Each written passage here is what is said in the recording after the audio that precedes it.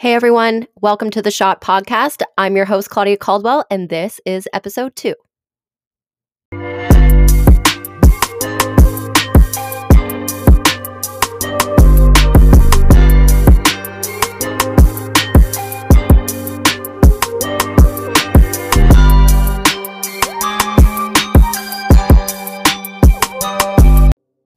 Sorry guys, I haven't yet to get my intro to fade, so I apologize for that. I wanted to give just say thank you to anybody who did listen to my first episode. It was absolute shit, so it will probably get deleted. No more clips for a while. So thanks again for anyone who's listened to the first one or half of it or even just a few minutes of it. My voice does get annoying sometimes. I have been working on that. As you can tell, the quality of this is a lot better. I am in my closet recording this because my condo is very echoey and it sounds like shit. Anyways, welcome, episode 2. We're now 10 days into the NHL regular season and we're in full swing. 116 consecutive days of hockey, guys. Fuck yes.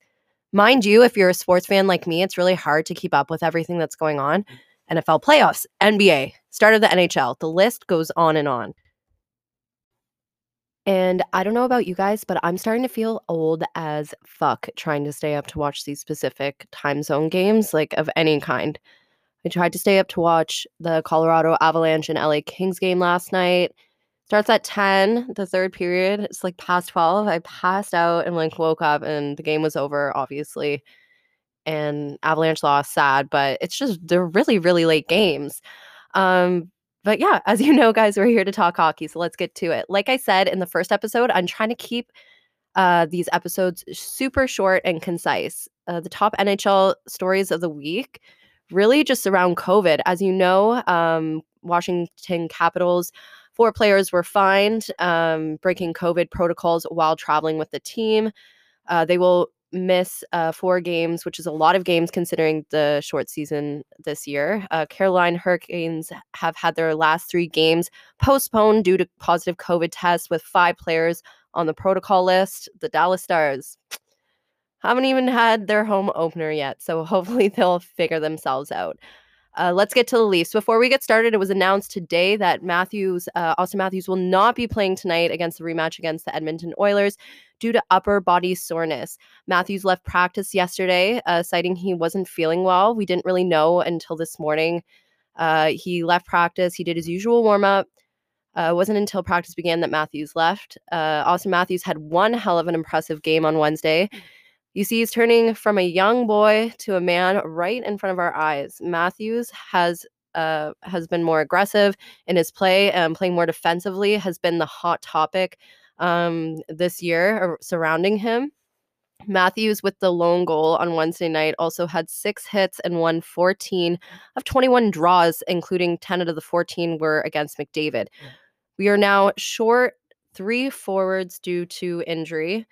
Nick Robertson placed on long-term injury reserve, injury in his first game NHL debut.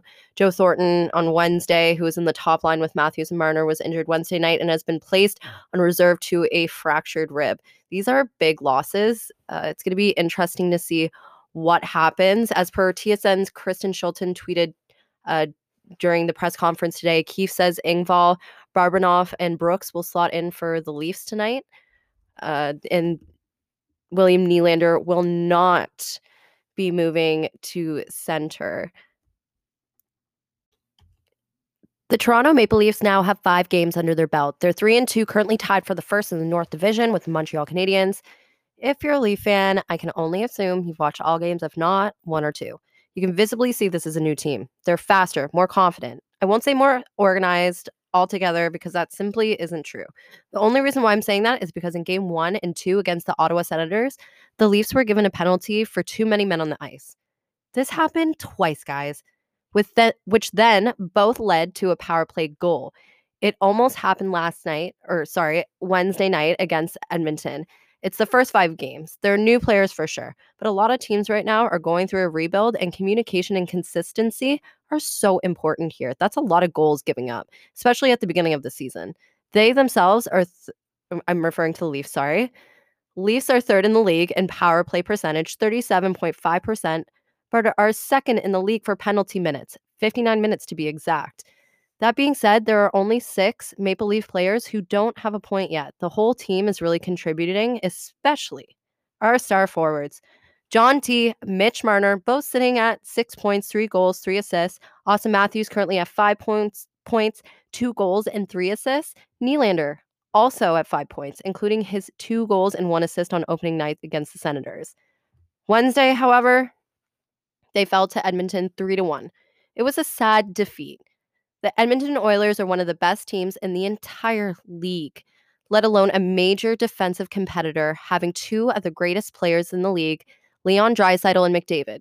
Draisaitl was voted the most outstanding player by his peers after finishing the season leading all players in points with 110, 43 goals, 67 assists. McDavid was just right behind him. He was second in the league last year for points. However, played fewer games due to injury. He had 97 points, 34 goals, and 63 assists. Just a crazy fucking duo.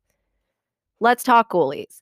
Freddie Andersen will be starting tonight. Andersen is currently 2-2 with a save percentage of 0.886.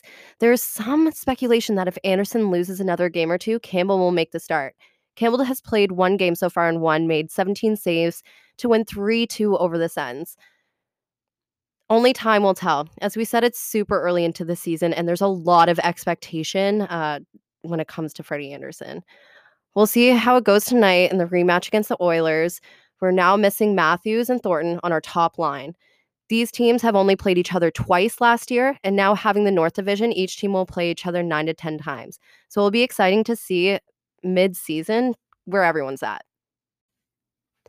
So this is a segment I like to call Hot Topic. Even though COVID and COVID protocols are a huge topic in the league, if you're listening to this, I can only imagine you're just tired. It's just so tired of hearing about COVID. So this is just something different.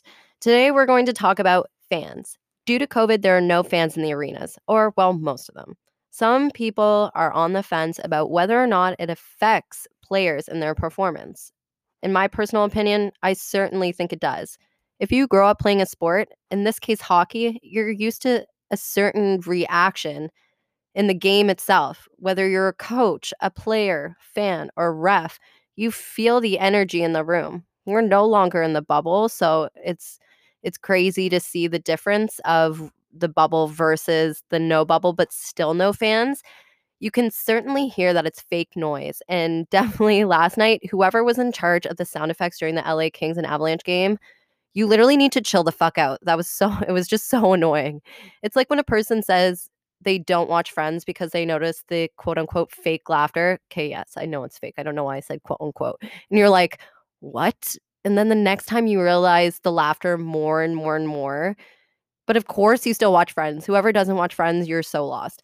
But in reference to Wednesday's game with the Oilers, it was a home game for the Leafs. I think if the fans were there, the energy of that team going to the third or, well, hell, the entire fucking game, it would have been 10 times different. What's a celebration, a goal, or a win if there's no one to celebrate with? Anyways, guys, thank you so much for listening to episode 2. It was short and sweet, how I like it. And yeah, to catch tonight's rematch game, again, the Leafs are hosting the Oilers at 7 p.m. Scotiabank. And yeah, go Leafs.